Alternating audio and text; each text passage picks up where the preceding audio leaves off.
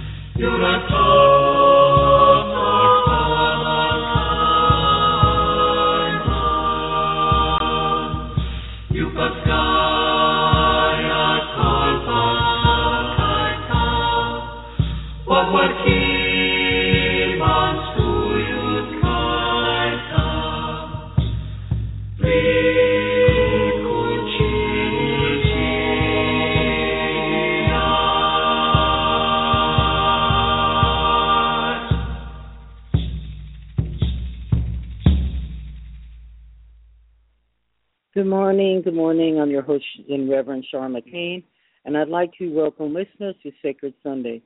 Sacred Sunday was created to just focus on the tenets that Sunday is a special day to set aside some time for spiritual focus, meditation, and prayer. All faiths are welcome. I'm a Christian in recovery, and all Bible readings will be out of the Rivalry Study Bible, but you may use any Bible you wish. I have had personally many spiritual experiences, and I do believe in the Father, Son, and the Holy Spirit, and the Blessed Mother, and all the saints. And I'm just doing this every Sunday just to get through our Bible, and we've made it quite far. And in gratitude, we're just doing ongoing Bible readings and discussing our spiritual experiences and reading out of some books and some other materials. I'm just focused on being my real self and carrying the message given to me. The calling number this morning is 619-924-9744 to listen. And Sacred Sundays airs every Sunday, 11 a.m. Pacific Standard Time. For opening prayer, let's say together, Our Father who art in heaven, hallowed be thy name. Thy kingdom come, thy will be done, on earth as it is in heaven. Give us this day our daily bread, and forgive us our trespasses, as we forgive those who trespass against us. Lead us not into temptation, but deliver us from evil.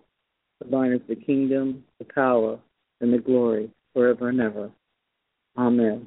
It just feels so good to say that prayer. And Christos Anesti to everyone. In the name of the Father, Son, and the Holy Spirit. Let's see. I would like to say happy birthday to everyone that has a birthday or anniversary or graduations or anything. Have a happy, blessed birthday and a very prosperous year ahead. And let's continue with our prayers. And we pray for all the Christians being persecuted worldwide. Their freedom to worship and lives are in jeopardy. We also pray for those whose lives are taken for distorted or even evil reasons, and they have become martyrs in my feelings. We pray for those who are suffering from violence here at home and abroad. We pray for those who are sick in mind and body, those who are lonely and uncomforted. Forgive us our sins, God. We pray for those suffering from domestic violence in our own homes, from freedom from addiction from all kinds. Please help us, God. Send your mighty Archangel Michael to fight against evil and protect us all and all your angels to watch over everyone. Our prayers go out to all those who suffer in the world, including the animals that can't speak for themselves, the little ones and all they can do is just cry out. God, please help them. Please help them. We also pray for wisdom of our president and the rest of our policymakers. They had many decisions to make, and we're praying for all the countries for the problems of suffering worldwide. Thank you, God. Amen. And we also ask Jesus to bless us and help us grow under his care, and everyone and their families are in our prayers. And we also have a thought this morning about those who are working hard to do good, and they do charity work, and they help the veterans and all the other people working hard on behalf of animals and everything else. To please, God, give them strength to keep going and not let them be disappointed or depressed, and just keep them going, keep their foot on the path, Heavenly Father. We thank you. Amen. You can always let me know if you want a special prayer request. And also, if you don't have a Bible there, you go to www.biblegateway.com or www.biblia.com, my favorite online resource. And we also have thanks Shmoop, www.shmoop.com, for their summaries of our chapters that we've been reading, and they're funny, and we just love it, and we want to thank them very much for their helpful summaries. And it's a really good place, www.schmoop, for study books and stuff like that. So as we remember, last week, let's read the Shmoop notes. Hold on a minute. So let me get them up here. I want to thank everybody for listening in every week, and I really appreciate your feedback, and God bless you for being persistent and listening. You can also listen to this later. Okay, last week was chapter 8. And we're talking about food, what to eat or not to eat. That was the question. And it's about some meaty issues. Now Paul turns to another important question. Is it okay for Christians to eat meat that has been sacrificed to the Roman gods? Okay, this is a thorny issue. The Corinthians have told him that they think this is fine. After all, there's only one God and one Jesus, so those other gods aren't even real. No gods, no fowl, right? Yeah, Paul tells them. That's pretty much right. But you shouldn't get too high and mighty about it. Even though you're great about the gods don't exist, not all Christians fully understand this yet. Hey, there are always to be slow learners in any group. There might be Corinthian Christians out there who still believe these gods are real. That means they're actually committing idolatry in their hearts when they eat this sacrificed meat. And everyone knows that God does not like idolatry. So Paul concludes, it really isn't the best idea to tell everyone to help themselves to the Roman faith just yet. In fact, he kind of wishes that everyone would just swear off this meat, like he does, so that they could stop arguing about it. What's better, having a little bacon now and then or hurting your fellow Christians? Hint, the answer is not bacon. So what he's telling us is don't be the problem for your people that you're around. If they can't eat meat, if you go to their house for dinner, don't bring a big old steak with you if they don't eat meat. Don't bring it in their house. You may be able to do so at home freely. Go ahead and do it. And it goes for a lot of other things. It's just not meat. This is symbolic. If you're inciting people for uncomfortability in any way, just be an example of a Christian. Be kind and loving. Don't eat the things that disturb your friends or do things around them that disturb them. And but what he was talking about is that the meat was that was sacrificed. There had a lot of leftovers, and it was sold at market, so people really didn't know what they were eating. And that was the issue about last time. So let's go ahead and get ready to read chapter 9. So turn to your Bibles now. If you haven't got a Bible, you can listen in or you go to www.biblio.com. We're in 1 Corinthians chapter 9. Example of Paul and Paul's rights. Am I not free? Am I not an apostle? Have I not seen Jesus our Lord? Are you not my work in the Lord? If to others I am not apostle, at least I am to you, for you are the seal of my apostleship in the Lord.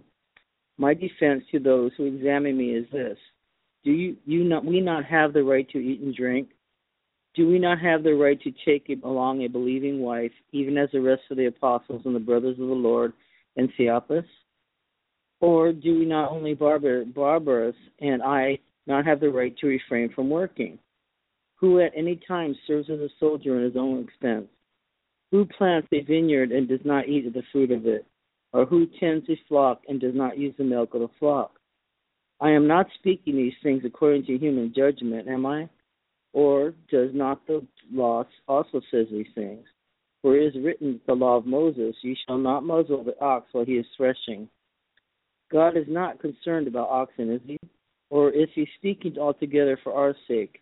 Yes, for our sake it is written, because the plowman ought to plow in hope, and the thresher ought to thresh in hope of sharing the crops.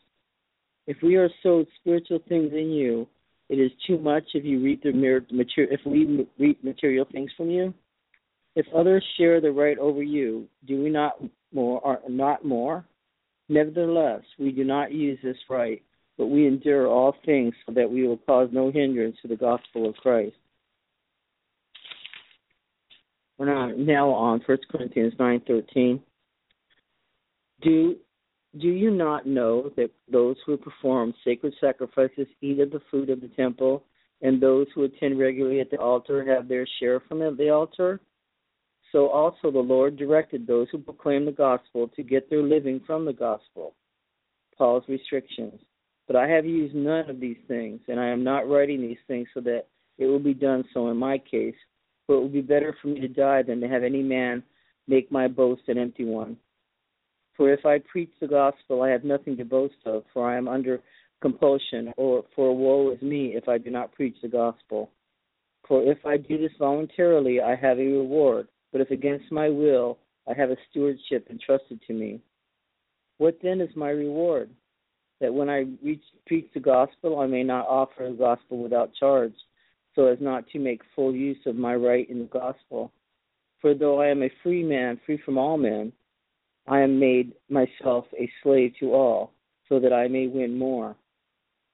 To the Jews I might be as a Jew, so that when I might win Jews, and those under the law, as under the law, though not being under the law, myself under the law, so that I may win those who understand the law.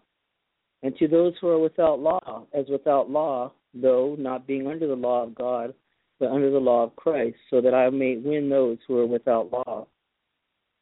To the weak I become weak, that I might win the weak. I have become all things to all men, so that I may be all means say so. I do all things for the sake of the gospel, so that I may become a fellow partaker of it. Do you not know that those who run in a race all run, but only one receives the prize? Run in such a way that you may win. Everyone who competes in the games exercises self-control in all things. Then they do it to receive the perishable wealth, but we an unperishable. Therefore I run in such a way as not without aim. I box in such a way as not beating the air. But I discipline my body and make it my slave, so that after I have preached to others, I myself will not be disqualified. Okay, let's read the notes here now. Okay, 9:1. This chapter gives an illustration from Paul's own life in the principle of 8-13. He did not take advantage of the rightful privileges he has as an apostle. Okay, take along a believing wife. To be married, Peter was married, and as were the rest of the apostles and Christ's brothers. To refrain from working. Is it only I and Barnabas who must work for a living? Paul had the right to be supported by those whom he ministered, but he did not insist on this right. It says others derive their living from their occupation. The law vindicates Paul's claim and material things, your material support. If the Corinthian church supported others, was it not Paul even more deserving of their support? Yet he did not take it. And then now we're on 9:13. The priests were supported by people. In 9:17, willingly or unwillingly, Paul could not escape his responsibility to preach the gospel because a stewardship or responsibility had been committed to him, and he was under orders to preach even though he had never been paid. As under the law, when ministering to Jews, Paul became as one under the Mosaic law. When working with Gentiles who were without law, he accommodated to them. But in either case, he was lawless, always submitting himself to the highest law, the law of Christ. Now he's talking about the weak. With weak Christians, Paul restricted his liberty, all things to all men. Not at all the same time, all impossibility, but in each different situation, Paul accommodated so to win as many as possible. Okay, the race. Paul draws his readers the knowledge of the Olympian Games, which were held every 2 years in Corinth, and exercises self-control. To be a winner, one must train diligently, and they get a perishable wreath. Then not boxing air. This does not refer to shadow boxing, but to wild misses during an actual boxing match, and then disciplining the body. Paul charges that the metaphor, his opponent is now his own body. By self-discipline, he gives us a knockout blow, and he's disqualified, a reference to the possible loss of the reward. Anyway, Paul's trying. Paul needs support and money and food, and he's living like an impoverished bum. Well, people of Corinth were actually paying, probably actors and other people to work and do a place for them in the village. However, Paul's starving on the sidelines. So that's what he's complaining about here, that we should be paid a good measure for what we do. And, we'll read the rest of the notes next week. And I want to thank you so much for listening to that part. And then I'm going to get a random story, as usual. I'm telling you, when I read these stories, it means so much to me, and I love that the readers and writers are all different people have experienced spiritual experiences. And let's see, how about take Squeeze?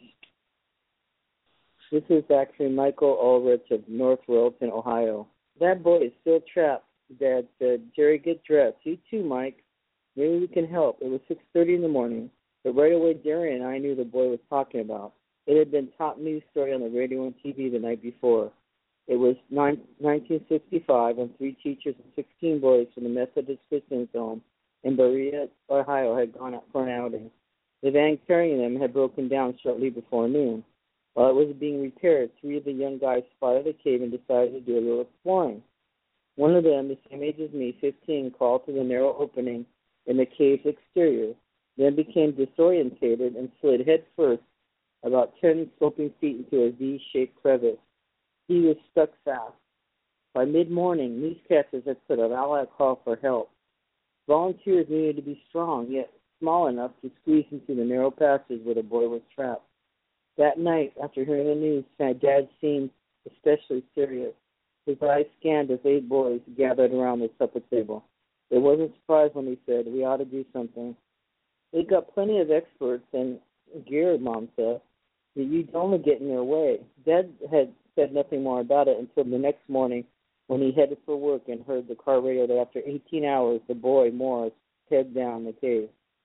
Rescuers had been working all night, and the 85-pound nurse from Akron, with rope tied around her waist, had slid through the opening and managed to wiggle within 2 feet of the victim, but she panicked in the cramped quarters and had to be pulled out. Ohio's governor had contacted expert spelunker William Curtis, flying him and his crew from Washington, D.C., in an Air Force jet, but even Mr. Karras, 136 pounds and skinny as a piece of spaghetti, wasn't thin enough to get through the hook rescue gear onto Morris. The rig is being brought down 100 feet in the top of the overhanging cliff. It was a dangerous move, and the whole cave might collapse, but all other efforts had failed.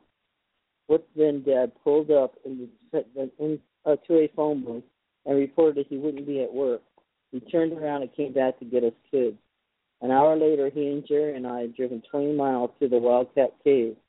You would have thought a country fair was going on. Reporters, cars, people, generators to keep the lights and equipment going. The opening of the cave itself stared out like a huge dark eyeball. We asked to see someone in charge, and maybe somebody could help us, but the others had volunteered and no one paid attention to us. Mr. Karras was pacing and running his fingers through his hair. Dad looked at me, and then he nodded our okay, and he tapped Mr. Karras' shoulder. I'm sure my boys can squeeze through. They're small, but they're tough. Mr. Karras steadied us. You could tell he was desperate. Finally, he said, you'll have a sign of liability release. Dad hesitated, swallowed, and uncapped his pen. Jerry was 12 and weighed only 82 pounds. Mr. Karras attached 2 ropes to my brother and gave him a light and plenty of instructions. Morris was trapped around 10 feet down in a crack about 18 inches wide at the top, 9 inches at the bottom. Oh, boy. We watched Jerry wiggle through his foot in the cave's inside walls. Almost right away, he yelled and wanted out and was hauled back. Did you get to him? He shouted. Almost. He was pale, but I can't do it. He bent over, sick. It's okay, Sonny, Dad said. Mike, your turn. My usual weight was 135, but I had trained down to 120 to get on the wrestling team at high school. Dad also told Mr. Cross that my first aid training was an Eagle Scout. I worked my way to the darkness like a crab. While the others shone lights in behind me, I eased into the fissure head first, wriggling downward in a weird kind of swim. The passageway was so tight I had to exhale in order to inch myself ahead. Every time I took a breath, I was locked in tight against the wall. 10 minutes later, I squirmed my way only 8 feet. No wonder the kid got stuck in there. I could get caught myself. When I finally got close to Morris, I understood why my brother had gotten sick. Morris smelled like rotten fish. He had been pinned for 20 hours by then in order to turn my stomach too. Rescuers above were poking lights in as far as they could, but I was in my own shadow, and I couldn't use my right hand either. I needed to brace myself to keep from sliding in on top of Morris. Get me out, I heard his muffled voice. Please. He couldn't help me. His one arm was wedged beneath him. Worse, he was slipping in and out of consciousness. Jakara's voice echoed through the opening. He was yelling at Morris how stupid he was to have gone down the cave in the first place. Oh, my goodness. It was a smart tactic. It roused the trap boy, making him mad enough to answer. When I get out of here, I'm going to beat you up. Anger made his blood stir, keeping him alert. With my left hand, I worked a strap around one of his knees, and the hardest part was getting it through the buckle using only one hand. Sucking in my breath, I wiggled back out. Mr. Karras and the other rescuers cheered and grabbed the ropes to pull at Morris's body. My limbs felt limp as if they were full of hot needles. I rubbed them to get the feeling back. Wrestling had never taken strength like that. It was good to see daylight again, with breathe fresh air instead of that stale cave and a kid who smelled like an outhouse.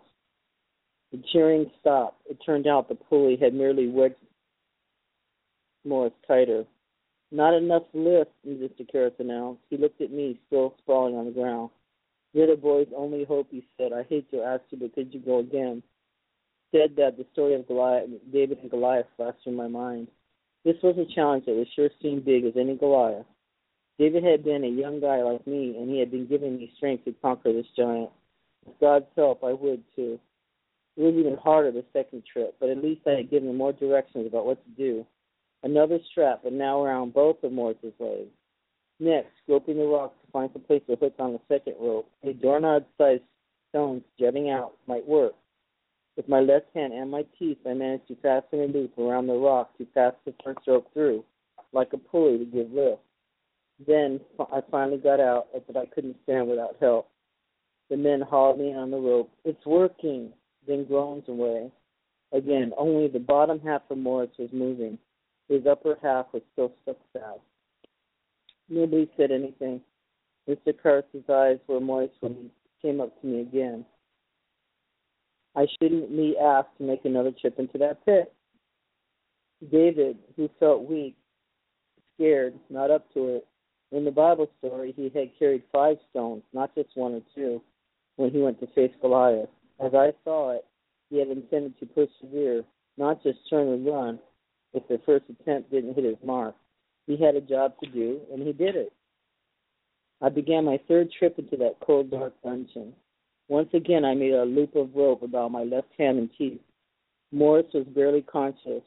You've got to help me or you'll never be able to get out of here. And beat up Mr. Carrs, I told him. That roused him, and finally between us, we worked the rope around and beneath his shoulders. I secured the ropes and straps, and the last time, I hope. Then I slowly shimmied back out again. This time, the rescue team had rigged a long pole with a hose attached. They shoved it into the crack and poured a gallon of glycerin into the hose. Morris was greased like a pig to help him slide out. The men pulled. Morris moved, and he was emerging. At 1:30 that afternoon, I got my first real look at the boy I had helped save. Bruises covered his face. Morris had been carried to a waiting ambulance, and after 25 and a half hours of being trapped, he was free. He'll be fine in a few days, the doctor said. Suddenly, I no longer felt tired. I felt good. Sometimes the tasks and circumstances we face are like Goliath. They appear to be impossible, but when you confront them, you'll be given the strength to carry on, to overcome, and to help somebody else along the way. This story taught us to never give up. Don't ever give up, no matter what is ahead of you. Keep persevering. I know it's hard. I do know it's hard. I know it's hard to get up and go to work every day. I know it's hard when you're sick. I know it's hard to persevere when you've lost somebody.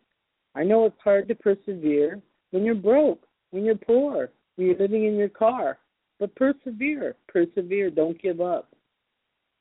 It brings to mind people we know, Tyler Perry, who does the Messiah series. He was living in his car and writing scripts and trying to get a way out. He got out. He lives up in Beverly Hills, California right now. Has made many, many plays and movies. My God, God bless him. Everything he does has a message, and he's not ashamed to talk about God and being a Christian. That should be us. We're Christians. Act like it. Love each other. Go the extra mile. Many things, when we're weak, we are like David and Goliath. David was a little kid, a little curly-haired kid, pulled out his slingshot, and with one rock, felled the giant that was terrifying everybody in the land. So that's what we are adjured to do. Get up. Face it. If you can't get up, inside stand up. Because have faith in God, depend on God and his angels. Jesus loves us so much, he'll never let us down. Thank you, God, for this story. We ask that we do our closing prayer, and as we do, think of every one of those who still lost and some of those who still have yet to be gained. Please pray for my grandson, Mark, and his drug addiction problem. I ask you this. Please help us. God, grant me the serenity to accept the things I cannot change, the courage to change the things I can, and the wisdom to know the difference. Well, I had a lovely time being with you today, and I wish you well, and I wish you a fabulous week ahead. And let's conquer our Goliaths, whatever it is, whether it's going back to school, looking for that new job, trying to get a job, anything, even if it's overcoming illnesses, of making your appointments, of just showing up there. Just keep persevering, my friends. Love you very much. And in closing, may God bless and keep you in his loving arms so you may have the strength to face whatever it is ahead. Let Jesus teach you. And remember, you're never alone. Your Heavenly Father is always there. Call on the Holy Spirit if you're in deep trouble. We ask this in Jesus' name. And thank you, and I'll see you next week. Bye-bye.